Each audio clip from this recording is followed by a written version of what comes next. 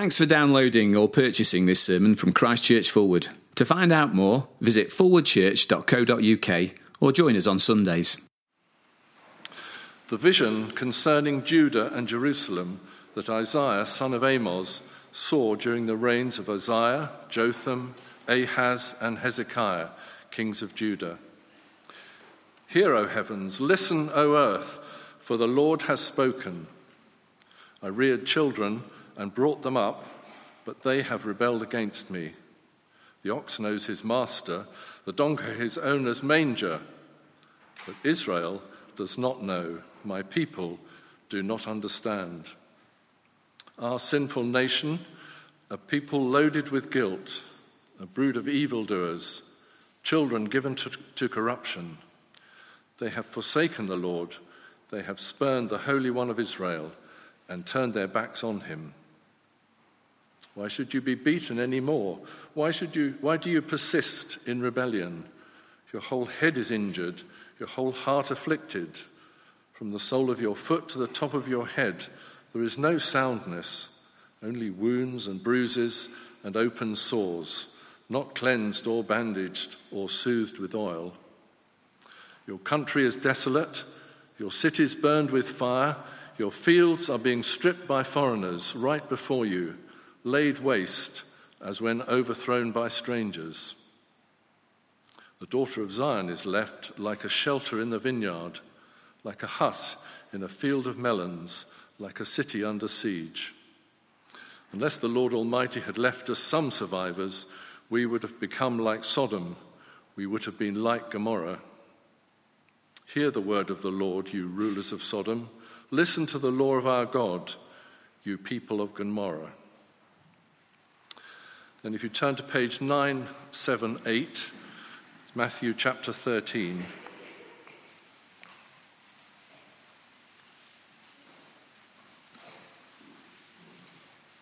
Page 978, Matthew chapter 13, reading from the first verse.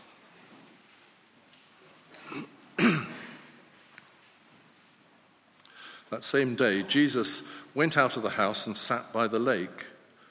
Such large crowds gathered round him that he got into a boat and sat in it, while all the people stood on the shore. Then he told them many things in parables, saying, a farmer went out to sow his seed. As he was scattering the seed, some fell along the path, and the birds came and ate it up. Some fell on rocky places where it did not have much soil. It sprang up quickly because the soil was shallow, but when the sun came up, the plants were scorched and they withered because they had no root. Other seed fell among thorns, which grew up and choked the plants.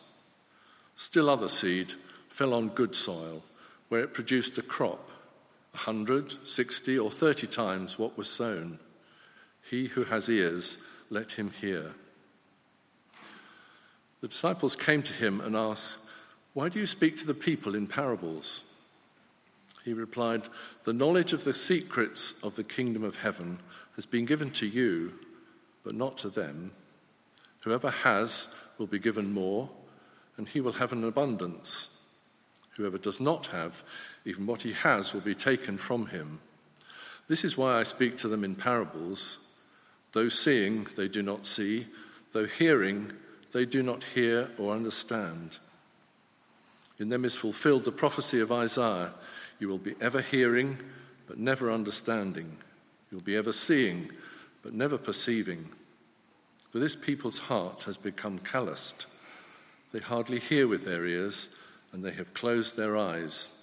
Otherwise they might see with their eyes, hear with their ears, understand with their hearts, and turn, and I would heal them.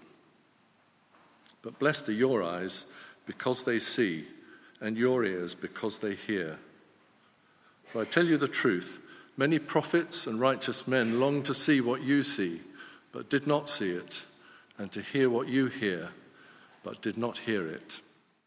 Anthony, thanks very much for reading. Let me encourage you to keep your Bibles open, and I would encourage you to keep them open for a little while, because it's going to be a little while before we get back to them, but certainly if you don't have them open, you won't understand what's going on. And I think you'll be pleased that I'm encouraging you to leave them open at the moment because of what the application of the Bible passage is going to be. If you've shut them, it's not going to look very good on you later. So keep them open. And the other thing you could do is to grab hold of the handout that I've tucked into the bundle. Well, I mean somebody else did it, but somebody else kindly put this in, and that will help you to see where we're going. And let me say welcome to you all. My name is Paul Williams. Many of you new here. I'm the vicar here, and we're starting a series looking at Matthew chapter 13, and we're working through this over the next few weeks. And now let me pray that God would help us to understand it.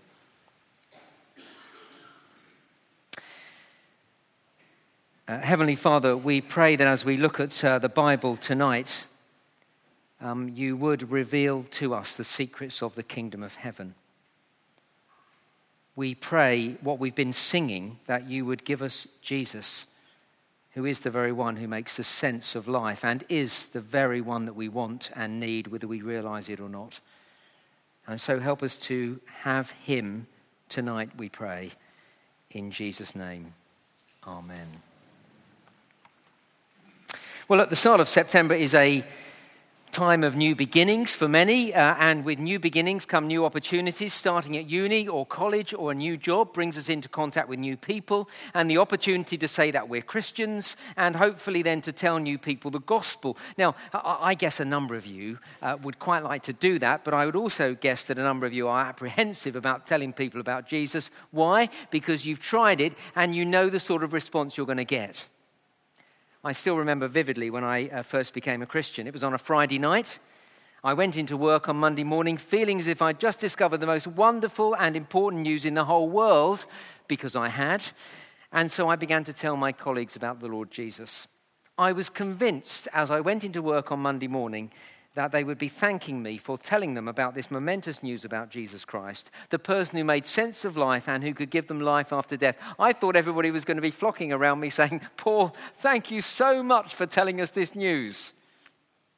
I don't need to tell you it didn't pan out like that. One or two colleagues were quite aggressive when I spoke about Jesus. Some asked searching questions I didn't have a clue how to answer. Most were just not that interested. And as the years have unfolded, I've discovered that even of those who show some interest, most don't become Christians. Take Christmas. Once again, we're planning to have 8 carols by candlelight services here over 2 weekends. And if past years are anything to go by, we will have around 3,000 people through the doors over those 2 weekends. And I will preach my little heart out. 8 times I will speak to a full or almost full church. I'll do my best to explain the gospel as clearly as I can. And at the end of it, I will urge people to come back to church in the new year or to sign up for Christianity Explored. But if previous years are anything to go by, while some will come back, there won't be many. Not in percentage terms. The return will be very small. And those here who invest so much into laying on carols by candlelight, and it is a huge effort, those will say to me, "Is it worth it?" And I will question, are we missing something? Am I doing something wrong? We are, after all, talking about the most important thing in the world. It is a matter of life and death, eternal life and eternal death. So why doesn't everyone become a Christian? Why don't we get 3,000 people here every Sunday? Matthew chapter 13 addresses that very issue. And over the following weeks, we're going to be looking at this chapter together. To put the chapter in context, you'll see these things on the handout. In Matthew chapter 10, Jesus sent his disciples out to go and speak about him. Go and tell people about me, he says in chapter 10. But in chapters 11 and 12, people are not responding positively to the gospel at all. And so the disciples then, just like us today, are sure to be thinking, are we doing something wrong?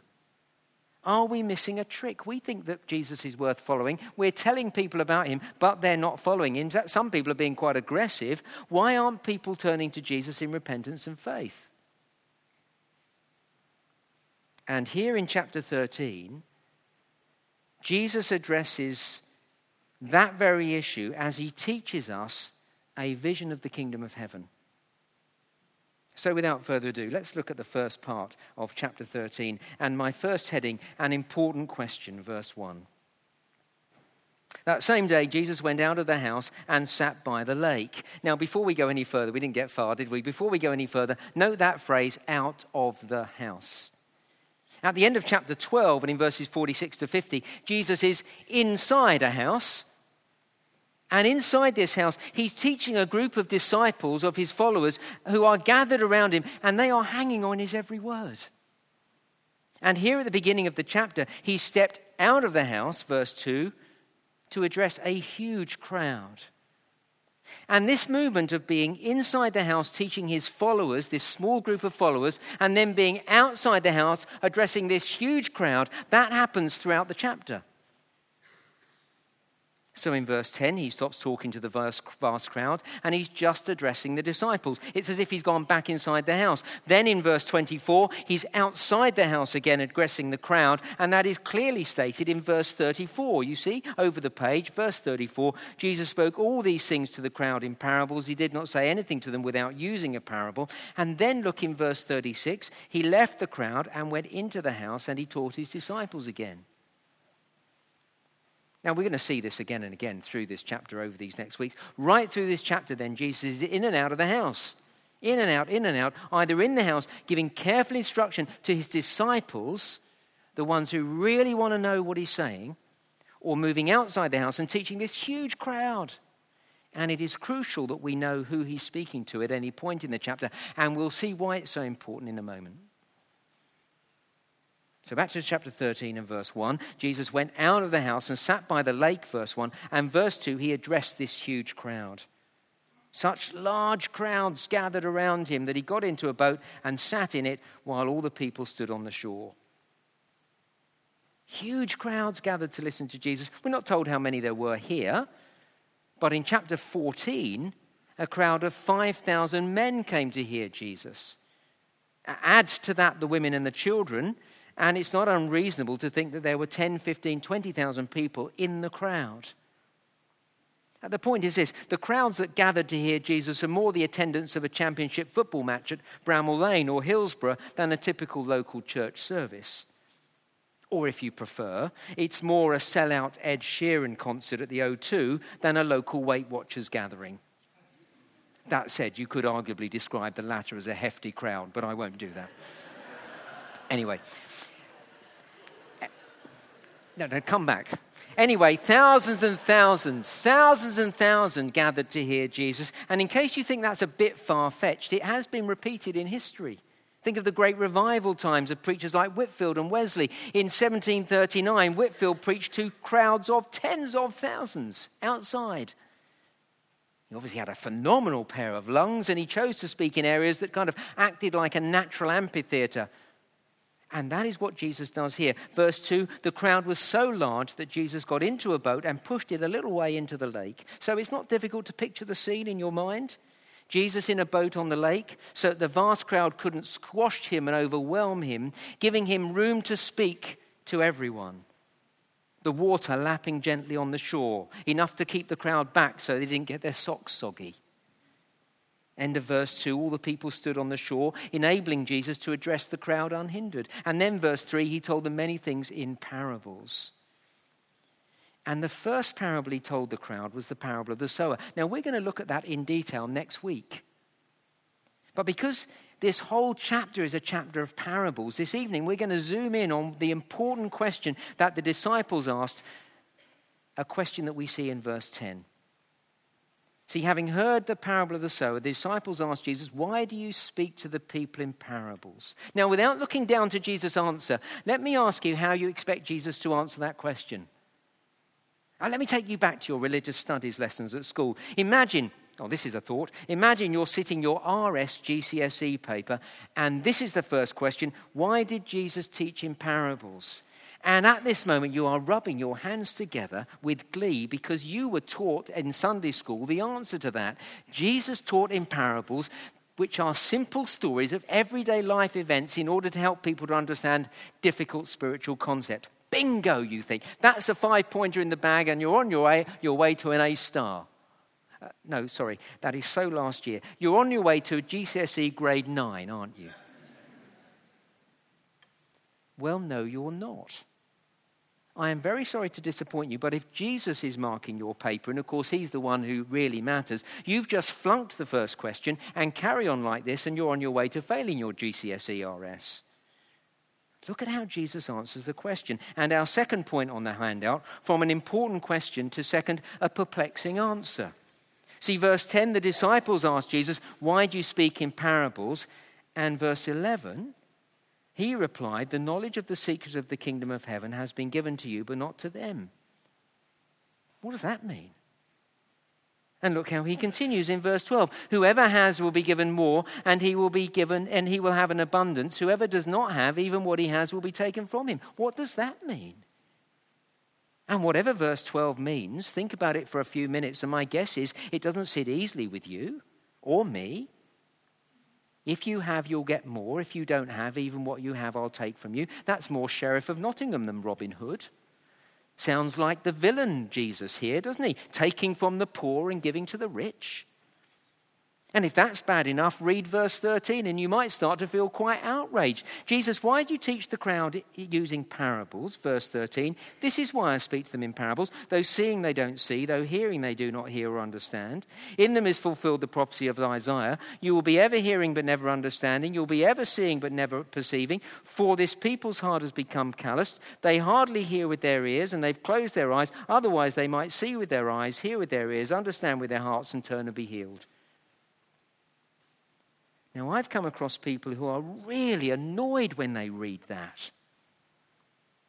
Is Jesus saying that he teaches in parables so that people can't see the truth and can't turn to him? Well, look, whatever these verses mean, please know that the Sunday school answer, as I called it, is not the right answer. Jesus did not teach in parables because parables are everyday stories that make difficult spiritual concepts easy to grasp. And anyone who's ever read the parables and thought about them for more than 5 seconds knows that's the case. Parables are complex. Haven't you found that when you've read them? They leave you scratching your head. Parables are more Times crossword than Biff, Chip and Kipper books for children aged 5 and over. Read a parable and you really have to think about it if you're going to understand it. It's hard work. And that leads us to our third point, and over the page, a sifting process. You see, and stay with me here, this is really important, that parables are riddles. Parables are deliberately hard in order to sort out, well, we might use the phrase the men from the boys. What I mean is in order to sort out the genuine Christian follower from the uninterested crowd. Now, don't misunderstand this. Parables are meant to be understood. Look what Jesus says at the end of the first parable, the parable of the sower. Verse 9, "He who has ears, let him hear." And what's he saying there? Well, of course, everyone in the crowd before him had physical ears. It's not as if half the crowd were deformed, earless mutants. Everyone in the crowd had ears. Question is, would they use them? Jesus is saying here what teachers often say to their pupils when they're about to say something that really matters. Now, listen, this is really important. Pin your ears back. You need to understand this. Or if you prefer, and more negatively, it's what parents say to their children. You only hear what you want to hear.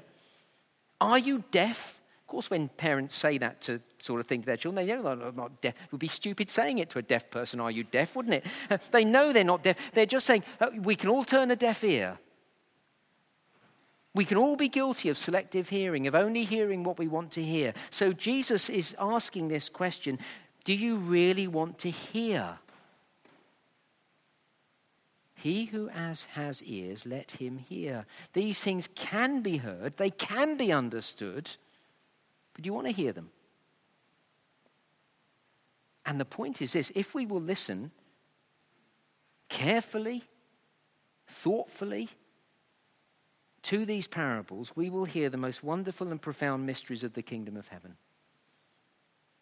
That's what Jesus says at the end of the chapter, which we'll come to. He says, these parables give us the greatest treasures the world can know, the very meaning of life itself. So as Jesus tells a parable and says to the crowd, he who has ears, let him hear, he's saying, I've just told you something very important, nothing more important in the world.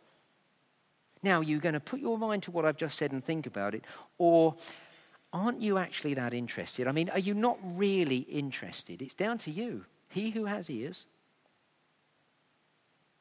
So they are meant to be understood. And after Jesus asked the question in verse 9, or makes the statement in verse 9, he who has ears, let him hear, his disciples show us exactly how we should respond. Look at verse 10. The disciples, those inside the house, remember, those who really want to follow Jesus, those who are hanging on his every word, they ask him a question, why do you speak in parables? See, it's a great question. They want to know more. And they demonstrate that they want to know more by asking questions. And then as they ask questions, Jesus instructs them. He wants to teach them. You see, if you have ears to hear and you ask Jesus to help you understand, he will help you understand. Verse 11, the knowledge of the secrets of the kingdom of heaven have been given to you. Remember who he's speaking to at this point? He's speaking to his disciples. To you who are my disciples, to you who are demonstrating that you are my disciples by coming to me and wanting to be instructed by me, to you who want to know me, to those who want to know that I, Jesus, am what life is all about. Verse 11, the knowledge of the secrets of the kingdom of heaven have been given to you, but not to them. Not to the crowds, not to those outside the house. You see, as we've already seen, there are two groups of people running right through this chapter. There's a relatively small bunch of people, I don't know, 20, 25, 30 people, we don't know, but small bunch of people inside the house. They are Jesus' disciples. This small bunch of people in the house hanging on Jesus' every word. By contrast, there are crowds of people, thousands of people outside the house. They're interested enough to join the crowd. I mean, they've heard about Jesus, heard that he puts on a good show, heard that he can perform miracles, heard that he tells a ripping good yarn. But are they really interested in knowing the deep things of the kingdom of heaven? Do they really want to know about who Jesus is and about the eternal issues of heaven and hell? Are they really searching for the greatest treasure that there is in life? And when they discover that Jesus is the greatest treasure in life, are they ready to give up everything to follow him? That's what we're going to discover here in this chapter.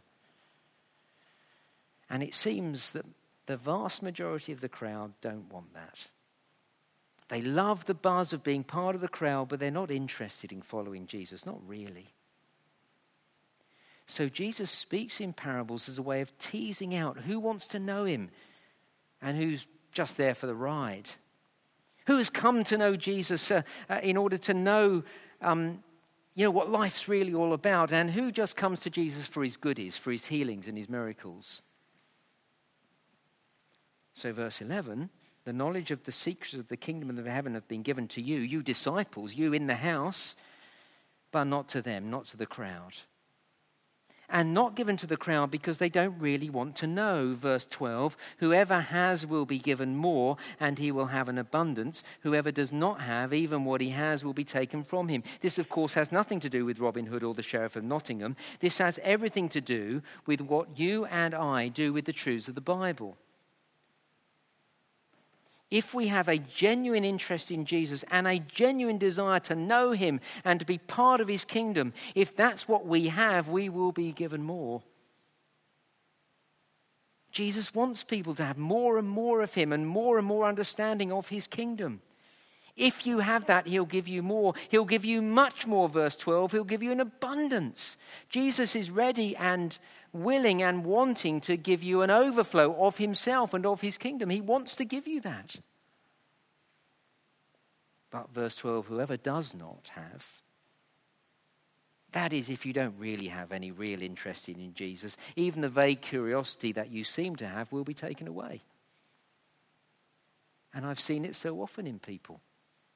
Show a bit of interest, not really ready to do much work in looking at the Bible and thinking about it, and the little interest they had just disappears. So look, even if you're part of the crowd here on a Sunday, it's wonderful to have a crowd. Even if you join the crowd of youth at Sunday AM, even if you join the crowd of students on a Tuesday, or join the crowd of 20s and 30s on a Wednesday, or the crowd of older people who gather for Friday Club, even if you're part of the huge crowd at Carols by Candlelight, if you join the crowd but you have little interest in Jesus, then even though you have access to the greatest treasures in the universe, you'll not get them. Because you have little concern for these things, even what little you have will be taken from you. See, parables are like a spiritual sieve. They sift us out. Precisely because they are difficult to understand. If we're going to get them, we have to come to Jesus to pray, and we have to ask him to explain them to us. We have to pray, and we have to think hard about them. And we will only do that if we're really interested in him. The big question then for every one of us is not are we part of the crowd, but is our heart in it? Is our heart in knowing Jesus? Look at verse 13. This is why I speak in parables. Though seeing they do not see, though hearing they do not hear or understand. What's that about? Though seeing they do not see? Well, what is it that people were seeing while Jesus was teaching the crowd? Well, standing before them was none other than God in human flesh. Their eyes were seeing God, but verse 13, they didn't see God before them because they just saw another human being. And what were they hearing? Verse 13. What were they hearing as Jesus taught them? Well, they were hearing the very word of God, the most important words anyone could ever hear. But, verse 13, they didn't hear and understand the deepest and most profound words anyone could hear on the planet. All they heard were stories about farming and gardening and buried treasure and fishing. And so, verse 14, Jesus' teaching in parables was a fulfillment of the prophecy of Isaiah. It was Isaiah who first said to the people of Judah, verse 14, you will be ever hearing but never understanding. You will be ever seeing but never perceiving. And then verse 15 tells us why that was the case. For this people's heart has become calloused. You see, in the first 5 chapters of Isaiah, and we had the first chapter read, we read it's clear that the people of God had rejected the Lord. Isaiah chapter 1 verse 2, the Lord says, they have rebelled against me. Isaiah chapter 1 verse 4, they have forsaken the Lord. They have spurned the Holy One of Israel and turned their backs on him. You see, first 5 chapters, they've turned away from him. Their hearts have become calloused against God. And that's what we read in chapter 13 of Matthew verse 15. This people's heart has become calloused. And so, verse 15, because their heart's calloused, because they've already turned from the Lord, they hardly hear with their ears. They're not really interested in listening to God. And verse 15, they've closed their eyes to the truth. They don't want to see what God is saying. Otherwise, verse 15, they might see with their ears and hear with their see with their eyes and hear with their ears, understand with their hearts and turn and I would heal them. See how the otherwise works? If they hadn't blocked their ears and closed their eyes to the truth because they've already rebelled against God, well, they would have heard the truth and turned to God and been accepted and forgiven. Parables are told to sift out people who have already turned their hearts against God. People who might well be part of the crowd listening to the words of Jesus, but really just go along with the crowd to feel the buzz, but not really interested in knowing Jesus. So the challenge to us is clear. Why are we here? Are you here, if I can put it this way, are you someone who is in the house listening to Jesus, hanging on his every word, wanting to know more, asking questions, looking at the Bible? That's why I told you to keep it open. If that's you, be encouraged. Verse 11, you have the secrets of the kingdom of heaven. You are in possession of the most important thing in the world. You know the most important person in the world. And verse 12, as you come to Jesus and ask him, he will give you more and more of him and of his kingdom. And verses 16 and 17, you are blessed. You have things that the prophets of old, those who lived before Christ, longed to see. You see what they never saw. If you are someone who yearns to know more and more of Jesus, if you're someone who spends time reading your Bible and are eager to get to know Jesus better, you will get more and more of him. He will give you himself in abundance. Isn't that wonderful?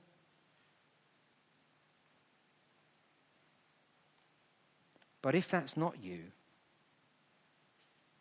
if you're just part of the crowd, not really wanting to know Jesus, if you like the buzz, the music, the friends and the social life, and by the way, those things are not wrong to want, but if that's all it is, And then when it comes to listening, to thinking hard about the sermon or engaging carefully in the Bible study, if your heart's not in it, if you never read the Bible on your own, if you don't ask Jesus to help you understand more, if you're not that keen to learn about the deep truths of God's kingdom, if that's you, I fear for you. Because Jesus says, even what you have will be taken from you. See, our attitude to God's word, the amount of time and effort we put into understanding God's word is a litmus test for the condition of our heart. Turned away from God or desperate to know him? Well, finally, and really very briefly, because my time has well and truly gone, in a sentence or two, see fourthly, a training point. See, we began by wondering why most people don't turn and follow Jesus. And next week, as we look at the parable of the sower, we'll discover more of that. But for now, see this simple but important point. Thousands crowded around to hear Jesus. Jesus, the greatest Christian preacher that ever lived. But only a few had ears to hear. Thousands around him, but only a few wanted to really know him. And so is it any wonder that today, as we tell our friends and colleagues and neighbours about Jesus, as we meet new people at uni and college and work and tell them we're Christians, and as we tell the gospel to 3,000 people at Carols by Candlelight this Christmas, is it any wonder that only a few respond? That's how it was for Jesus. That's how it is in the kingdom of heaven. It's not that we're doing something wrong or missing a trick. The small response is precisely what we should expect. But if that all sounds a bit depressing, next week we'll see that when people do respond, the results are truly spectacular. But you'll have to come back next week for that. Let's pray.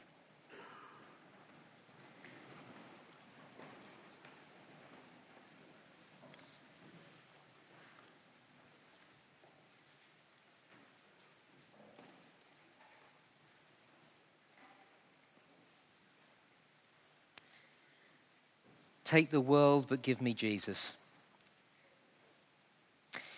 Our Father, it's easy to sing that in the crowd, very easy to get carried along with the crowd. But we ask you to give us a very deep sense that that is what we want. Ready to give up everything, providing we have Jesus. Because when we have him, we have everything. We thank you that when we really do seek for you and your kingdom, we get you. We thank you very much that as we come to you longing to know you, you give more of yourself and in abundance. And so we pray that as we come to your word, particularly the parables, but any part of your word, we would come eager to find you. Eager to want to live for you.